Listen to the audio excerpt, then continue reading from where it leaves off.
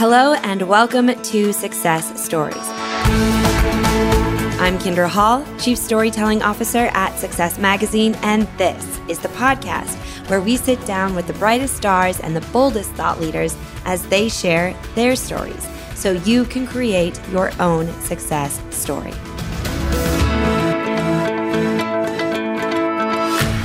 For today's episode, it is just going to be you and me.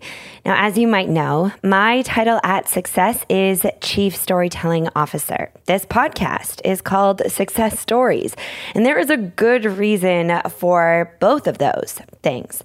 My expertise, passion, research, and life's work really is entirely focused on the power of storytelling. I wrote the book, Stories That Stick, How Storytelling Can Captivate Customers, Influence Audiences, and Transform Your Business. And I host this podcast in hopes that we get to hear some of the untold stories of my guests. And while I hope you have enjoyed those stories, I also thought it was about time we started talking about your stories and why you should tell them. I could go on and on about the reasons why you should work to develop your storytelling skills.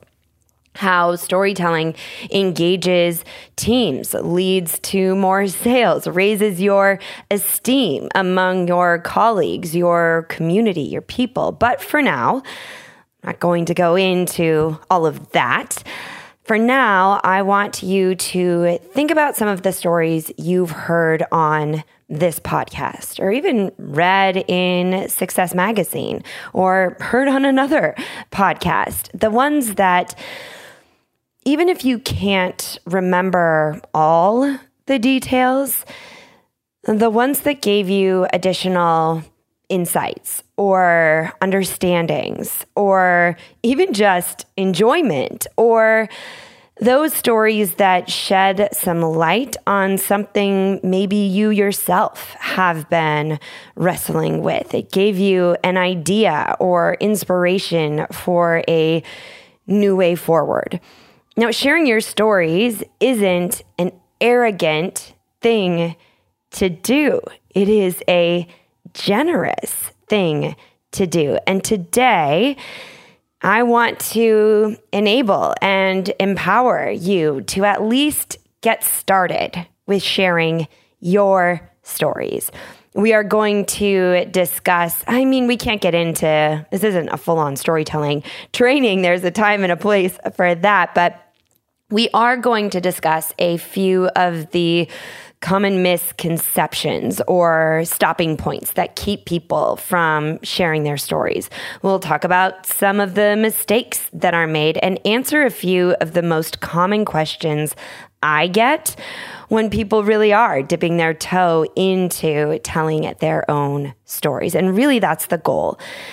If just in an upcoming meeting or an email or even a conversation with one of your children or colleagues, I hope that after listening to this and all of the episodes where stories have been shared, you choose to tell your story. So let's get started with, first of all, I think the biggest misconception or the thing that I hear most often that stops people from sharing their stories, and that is they think they don't have a story to tell.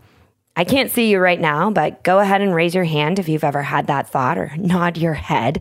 And really, it isn't just that you don't think or they don't think they have a story to tell, but it's more nuanced than that. There's a lot more to it than just that. The thought is that their stories or your story isn't big enough. It isn't important enough. It isn't dramatic enough. And if you think about it, there's a reason that we think big stories are the only thing that matters. I mean, that's what blockbuster movies are. That's what, I think about my interview with Chris Gardner, and his story, if you will, was made into a huge movie, The Pursuit of Happiness. His character was played by Will Smith, and it'd be easy to sit in the theater or read the books and take in these stories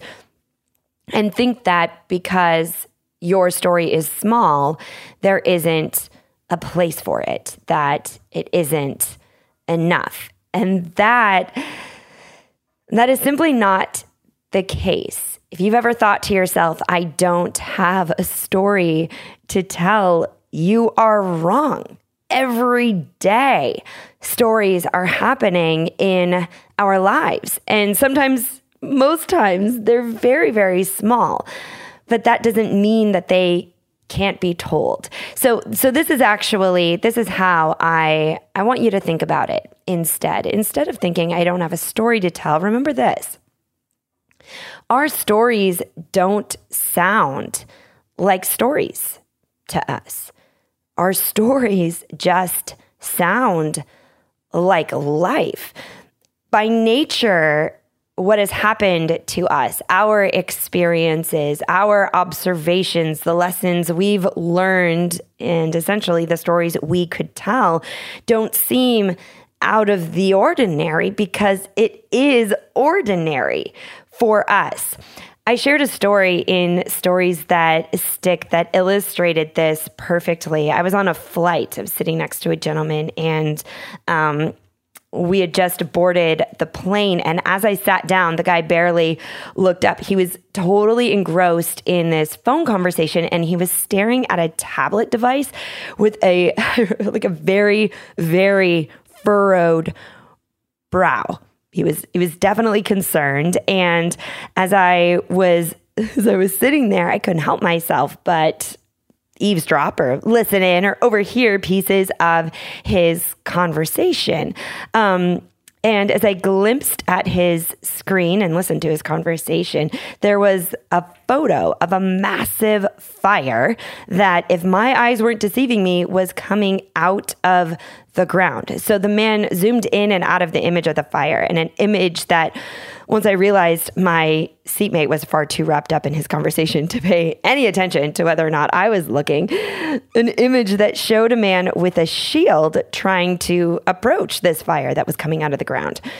And the guy sitting next to me mumbled something about concrete shrapnel on the ground, and the rig had been compromised, and that, yes, he was going to have to turn around and head back to the Middle East.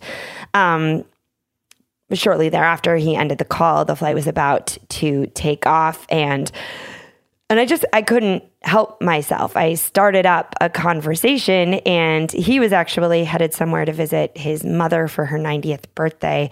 And then he said something like, but it sounds like instead I'm going to have to turn around and head back to the Middle East. And I responded with my best feign of innocence, like I didn't know what he was saying. And I said, oh. And then he revealed to me that he was an international expert in fighting oil rig fires once they have been set off by attacking terrorists. He was quiet and reserved as he told me about his work and about the best friend that he lost and his passion for this work, even though it was so dangerous. And I was totally captivated by his stories. Now, you have to admit, these are big stories. I'd never heard of anything like it. And as we began our descent, I asked him if he ever shared these stories. And he looked at me in disbelief and said, this is literally what he said to me. Stories? I don't have any stories. Never mind the fact that we had just been on a flight for 3 hours as he was recounting these incredible moments in history. But for him, that's just part of what he does. he has normalized those stories within him. And that, of course, is an extreme example. That is a big job. But if he can do that, certainly we can do that. There are fascinating things about each of us, about the way that we grew up, about the places that we've lived, about the things that we've done. I have a girlfriend who I found out at one point was like a international or a national champion in jumping rope. Like she went to rope jumping competitions. Now, she may not think that's interesting, but who does that? I couldn't wait to hear the stories about that experience. So if ever you've had that thought that I don't have a story to tell, which is the reason you don't tell any stories, I want you to stop yourself right there and remind yourself that no, of course you do have stories. They just sound normal to you. And so we don't tell them. So keep in mind that you do have stories. You do have things about your life, about your experiences, about the challenges that you have overcome that other people would find fascinating. They're so outside of who we are and what we do. I'll never forget, we were recently on a vacation in Florida and my kids were playing at the pool with some friends that they had met. And these friends, later my son told me that these friends were from, I think they were from somewhere in the Midwest. And he said the kids just kept asking about living in New York City. They were asking about where we park our car and where our driveway is and how we get to school and wait, you take cabs to where you go. And even just there in the conversations between the kids, that's a completely different life experience, living in a city versus living in the Midwest. So you do have experiences that are different and therefore interesting and therefore stories to someone else. Secondly, start recognizing those experiences. Take a look at what you've been through and actually see how different it is. Give yourself that credit. It takes a little bit of self-awareness, but you'll find a whole lot of stories in there. And then lastly, I would say C to this point, this question or statement that I don't have a story to tell. Even in the stories that are the same as other people's, there is power there too.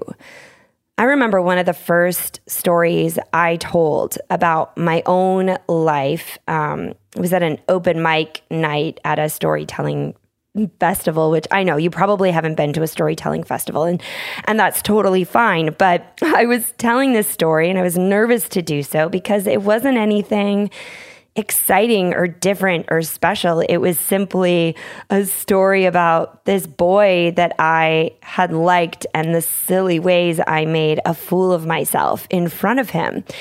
And of course, I was concerned that no one was going to like my story or find it interesting. But in fact, the opposite had happened, because though my story wasn't extraordinary or extraordinary, it was ordinary.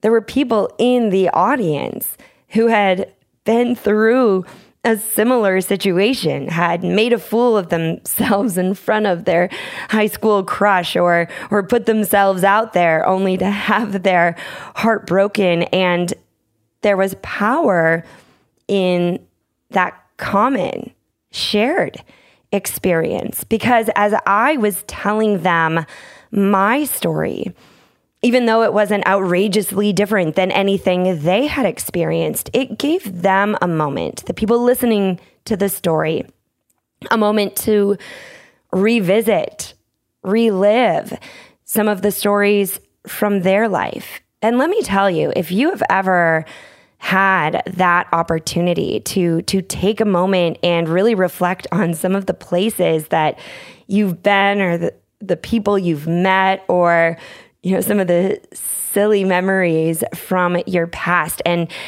there was somebody who told you a story that made you remember those things. That is where the richness of life is. That is where we look back and say, wow, those things happened. Like, there's been beauty in the small moments of my life. So in that way, and I want to go back to what I had said earlier, sharing your stories, whether you are a guest on a podcast or whether you're at a networking luncheon with colleagues, or whatever the situation may be. Maybe you're a leader and it's within your team.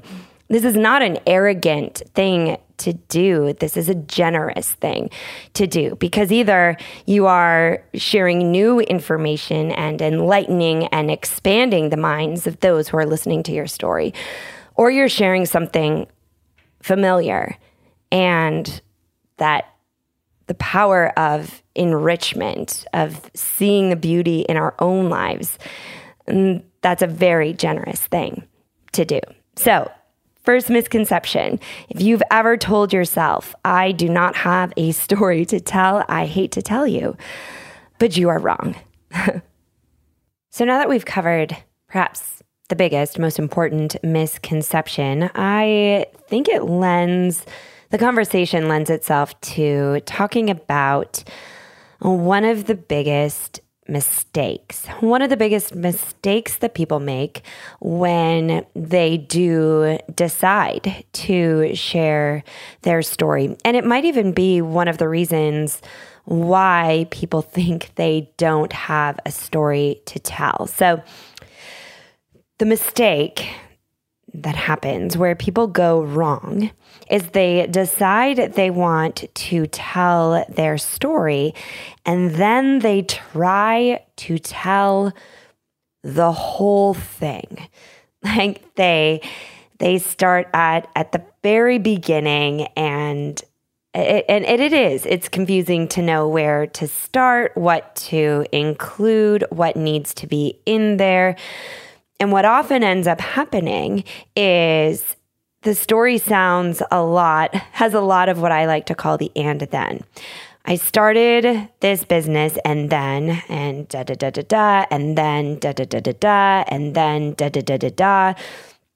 And yeah, when you are just quote unquote telling a story and it just kind of goes in a straight line, as if you are reciting back dates on a calendar,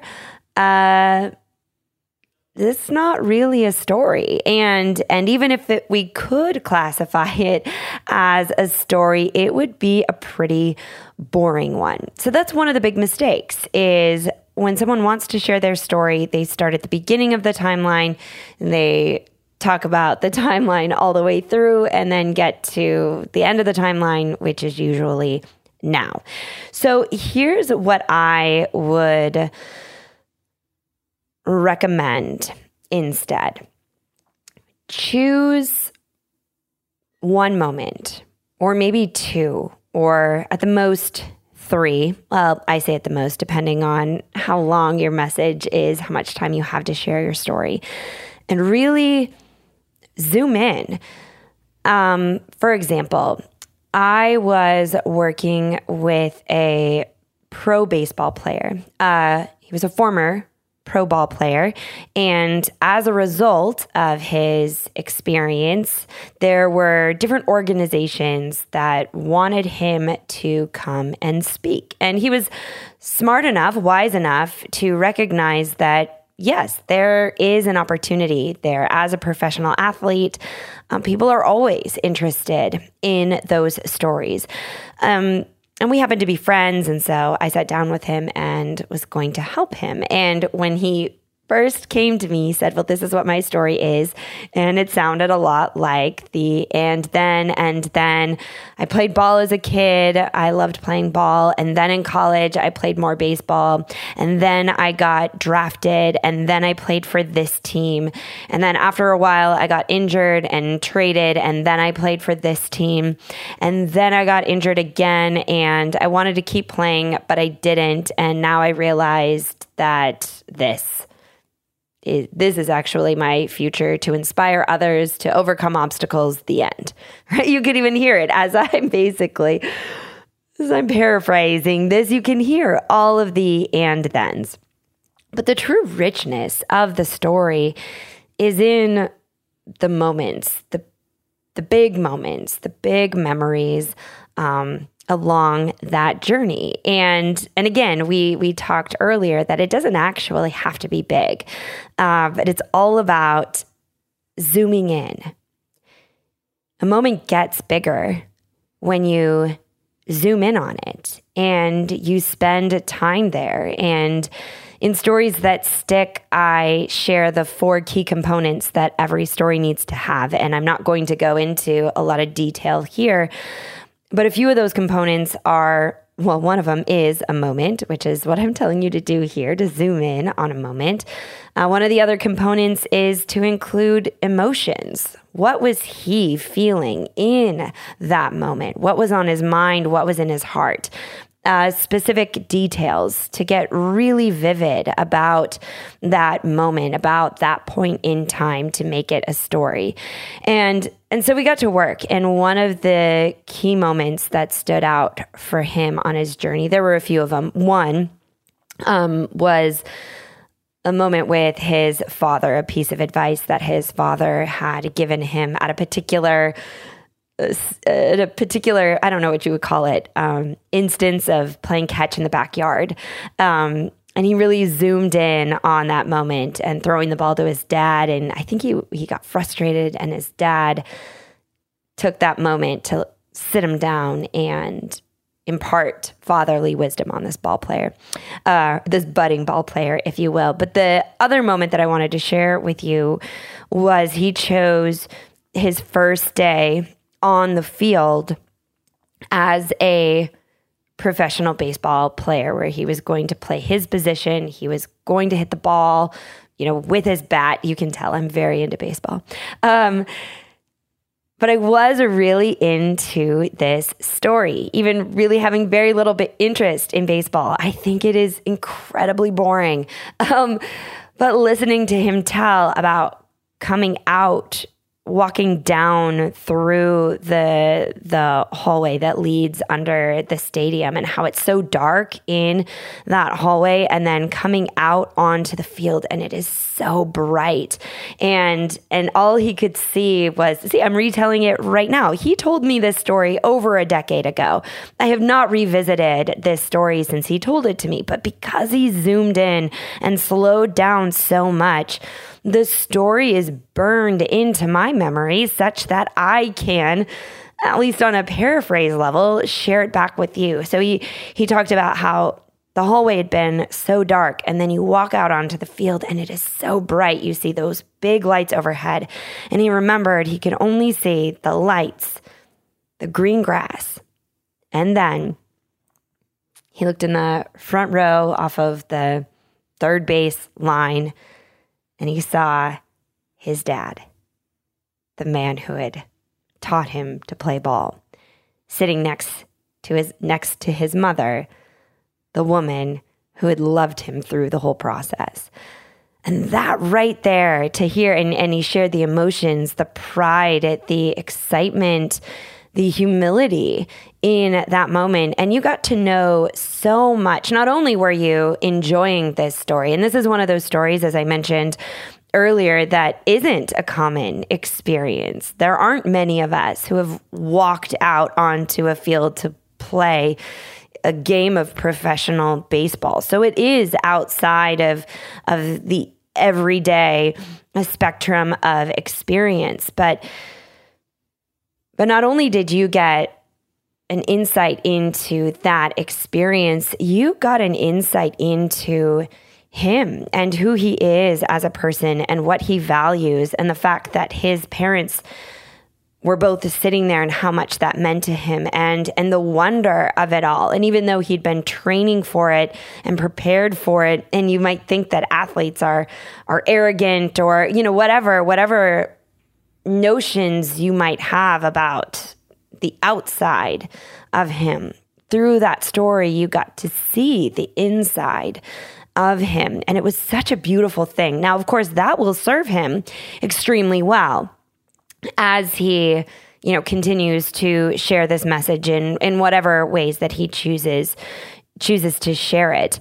But additionally, the fact that he zoomed in on one of those moments leaves a more lasting impression. It becomes a greater gift to the person who is taking in the story, to the person who is listening to it. So that's one of the mistakes that people make, is they try to tell the whole story, and as a result, they miss the deepness and the beauty of the smaller stops along that journey. So as you are considering sharing your own stories, keep this in mind. And one visualization I will give you to consider is, imagine a necklace, and it has pearls on it, but they aren't all tightly wound together. You can see pieces of the chain in between each pearl.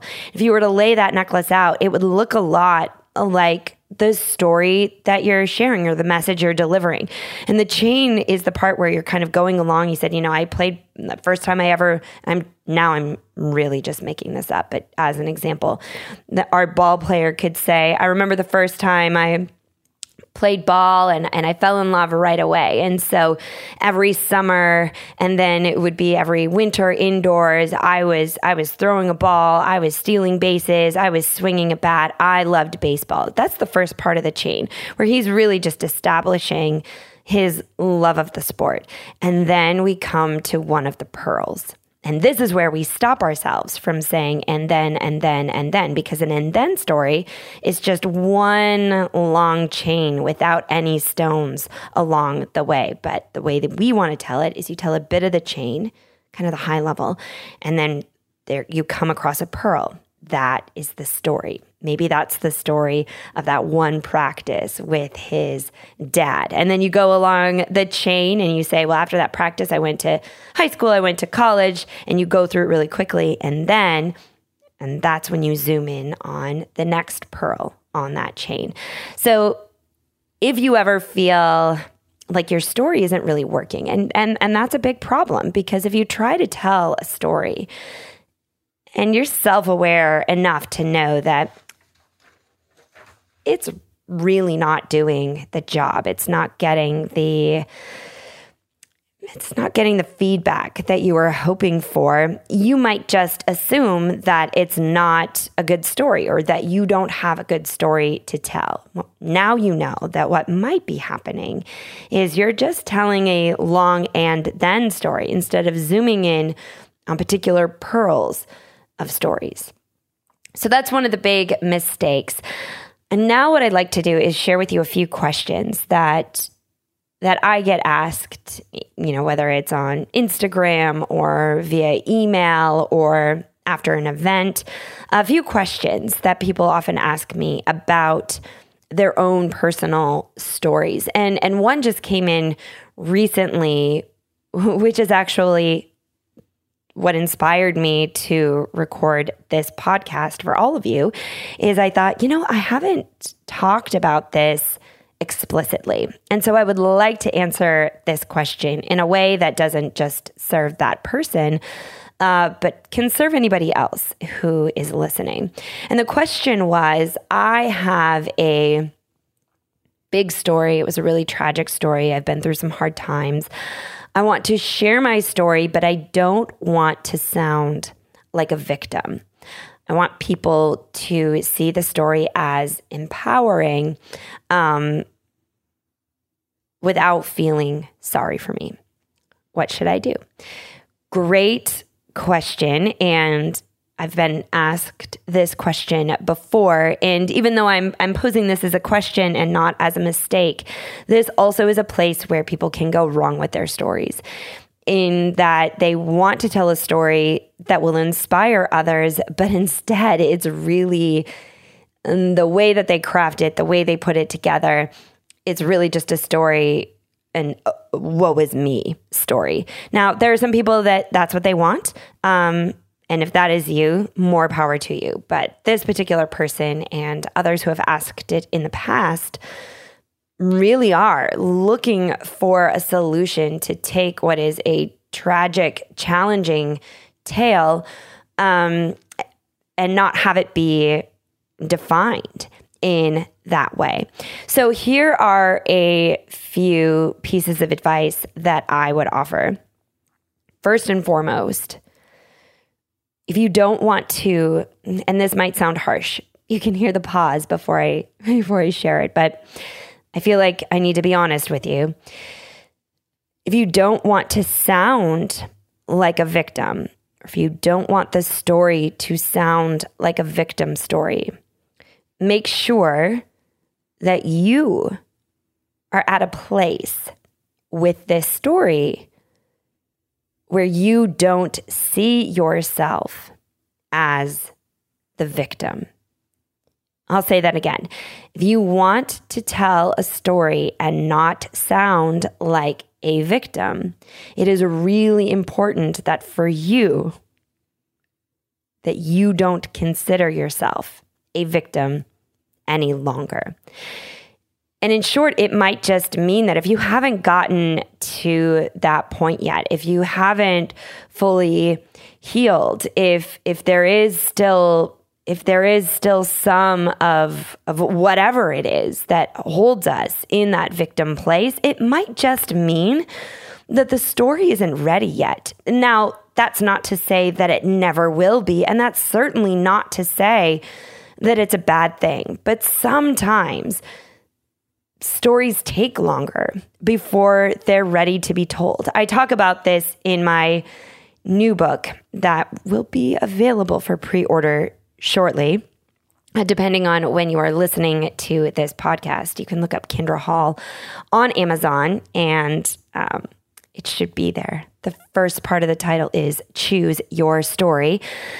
I talk about this in the book, about the concept of being in the middle of a story and how important it is to recognize when we are still in the middle of a story. That in and of itself is an empowering position. And it's okay. If you're still in the middle of that story, then by all means, wait to see how that story ends or how it all turns out before you start telling it. Now, that being said, if you have worked yourself all the way through to the other side of the story, you know you're not the victim. You don't feel like the victim. You yourself have turned this story into a powerful piece within yourself instead of one that brings you down.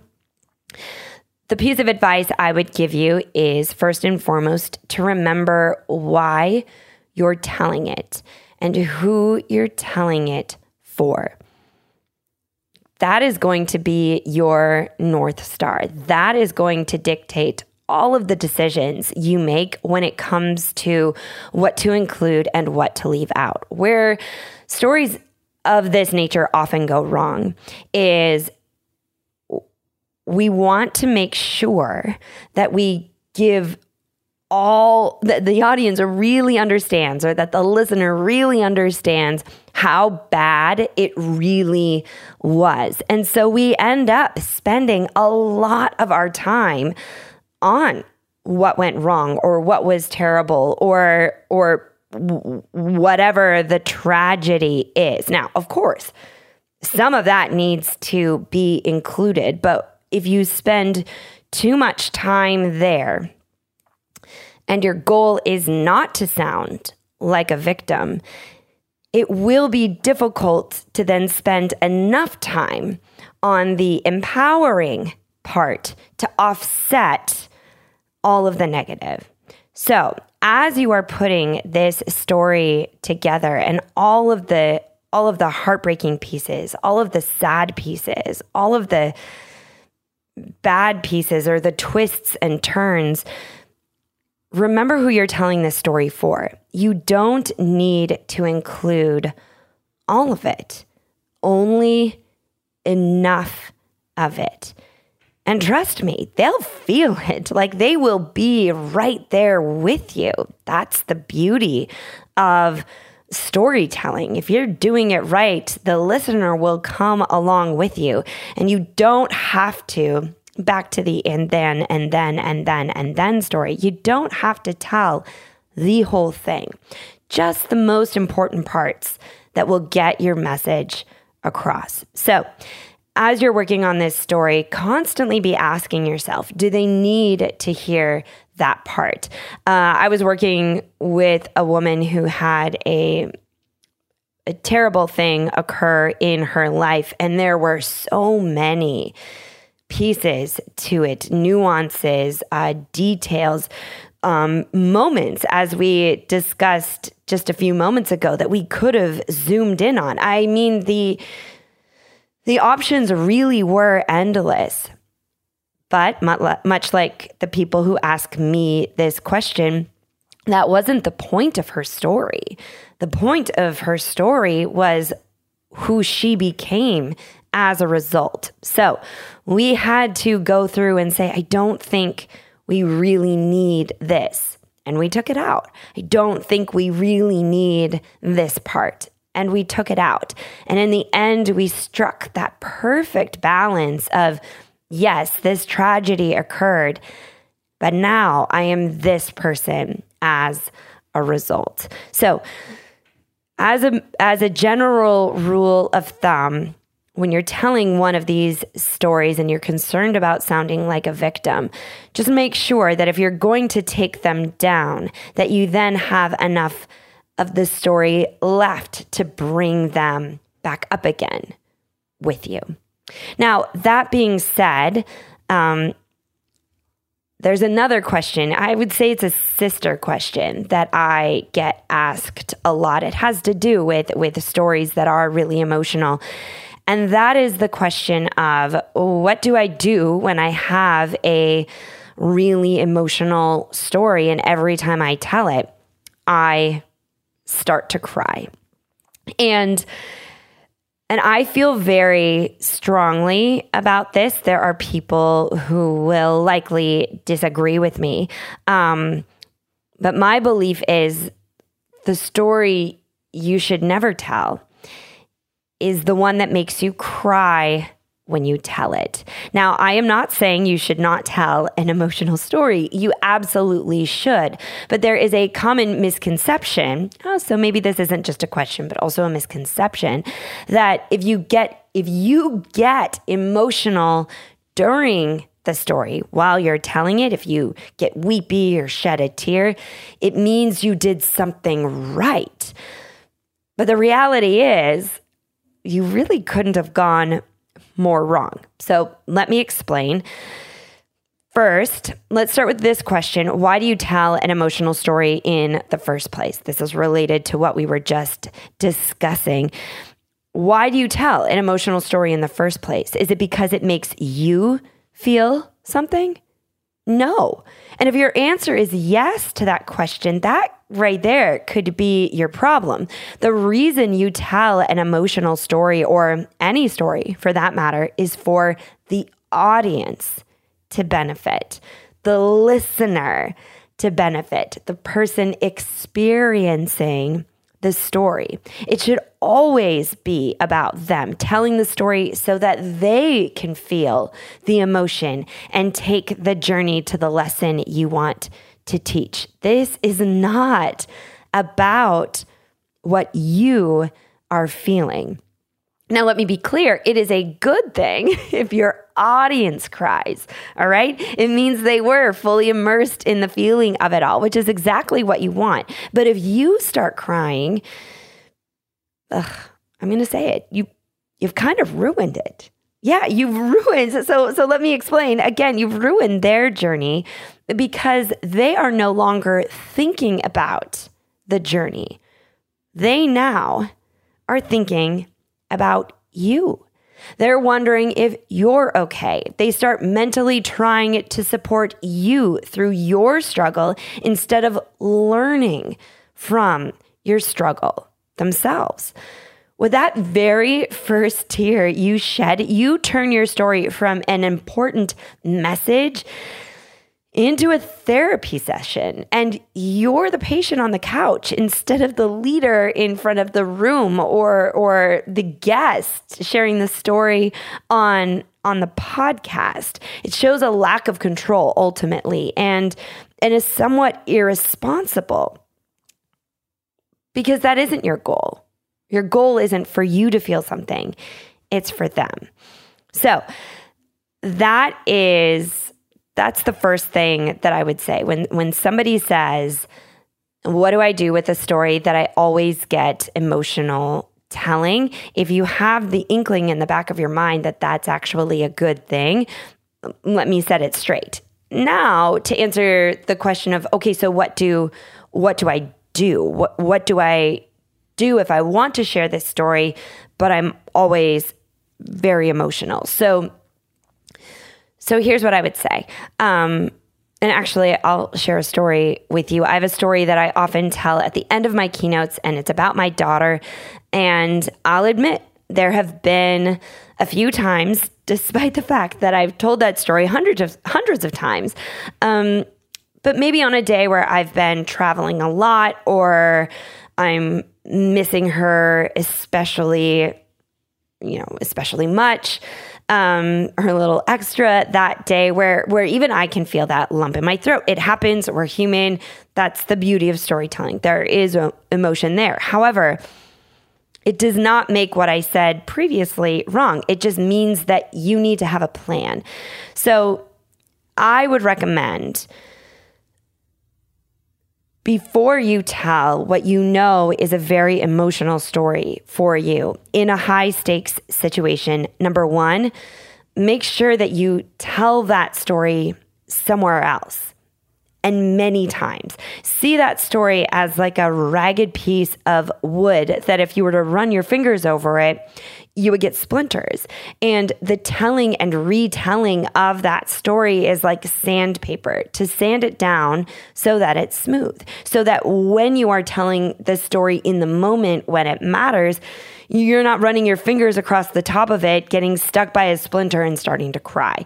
Now, you can tell the story to yourself. You can tell it in the shower. You can tell it as you drive or when you go for a run. When I was on the speech team, they had us practice our stories to ourselves in front of a mirror, or even if a mirror wasn't available, right up against a wall, just so that you get used to experiencing the emotions and continuing to tell the story. Then test it in front of a group. Tell it to a friend. Tell it to a small circle of trusted colleagues to see if, once you put that story live, if the emotions catch you off guard. So after all of that telling and retelling, hopefully you'll be ready for the story. But like I said, sometimes even I tell a story and it catches me off guard. So here's your backup plan. First, stop. Don't say another word when you feel that lump in your throat, when you feel your lips start to quiver or your eyes burn with tears. Just stop. Give your heart, your head, your voice, give it all a chance to catch up with each other. It's interesting because when we are delivering our stories, maybe it's on a podcast like this. Maybe you're asked to do it via Zoom for your team, or you're giving a presentation, whatever the situation may be. Maybe you're an entrepreneur and your story is a really important part of your brand, which if you are an entrepreneur, your story is a very important part of your brand. Make no mistake about that.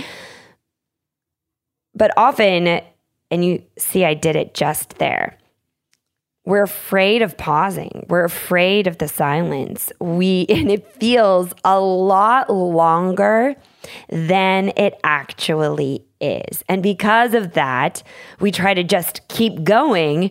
But because you don't take a pause, you can't get your head and your heart and your mouth and all those pieces to realign. And you lose a little bit of control, and that's when the emotions can take over. So stop talking and pause. And just trust me that pause is going to feel a lot longer to you than it does to anyone who is listening to you. Take a deep breath. Look at the ground. Look at the ceiling. Look somewhere else. And remind yourself who this story is really for. It is for them. It's not for you. You've already mastered this story. You've already worked through these emotions. You've already learned these lessons. You're not learning them as you tell the story. You are teaching them. That part is already done. The learning is for them, which is why you need to be able to get to the other end of the story in one piece so they can learn from you. So give yourself in that pause, that little pep talk, that little realignment or adjustment. Once you've paused, you've taken your breath, and you've reminded yourself of your relationship with the story, to the story, and who it's really for, then it's okay to proceed. This pause, additionally, here's the other thing that's happening. This pause, this moment will not only allows you to gather your composure, but it will answer the listener's question, the audience's question, who's asking themselves, is he or she okay? Taking that moment to regain your composure says to them, yes, I am fine. This is for you. Now, I believe that, yes, our best stories are often the ones that are the most difficult to tell. I also believe that smaller stories, lighthearted stories, are a great option to tell as well. We love hearing those stories, and it's fun to share those stories. But if you have an emotional story, if it is a story where you overcame something big, back to that original question of how not to sound like a victim, this is your strategy for sharing an emotional story. It has worked for me. It has worked for many others, and I know it will work for you. There is one last piece of advice I would like to give you as your Chief Storytelling Officer at Success, as someone whose stories, who for my life really is stories. And that is this: have a few stories ready. Have a few stories that you know you can tell when somebody asks you a question in an interview or asks you a question for a podcast. Have a few tried and true stories that you've told before, that you know how the audience responds to, that you know what messages it delivers both on the surface and that little bit deeper. You know what the audience will get to know about you, the person, and not just you, the leader or the expert or the entrepreneur. Now, the question that follows that is, well, shouldn't I always be telling new stories? Won't my old stories get, old? And the reality is, yes, if you're telling the same story over and over again, it might get a little old to you. But once again, I want you to turn your attention to the people who are listening.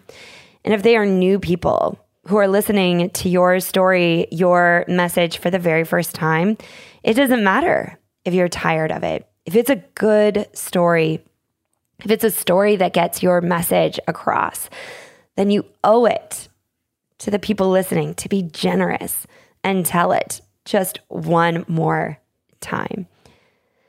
Now, there is much more. If this has been interesting to you, if these are some of the concerns or questions that you yourself have asked about storytelling and how you use your story and whether or not you have a story, this is barely scratching the surface. There's a lot more about storytelling, of course, in my book, Stories That Stick.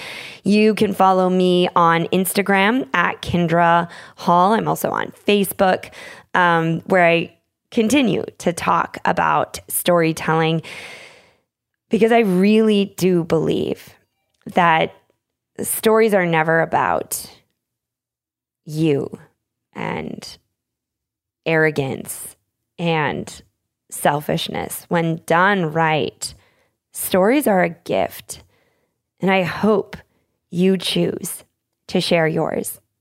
Thank you so much for tuning in to this episode. If you have questions, feel free to send them my way. If you've enjoyed this or any other episodes of the Success Stories with Kindra Hall podcast, please be sure to rate us and review us, and take a screenshot of this episode, post it up on social, tag me, tag Success Magazine, so that we can know you're listening.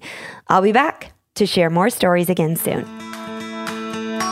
If you enjoyed this conversation, look up an inch or down an inch and check out all of our previous discussions. You can find those at iTunes, Spotify, Overcast, Stitcher, or wherever finer podcasts are sold.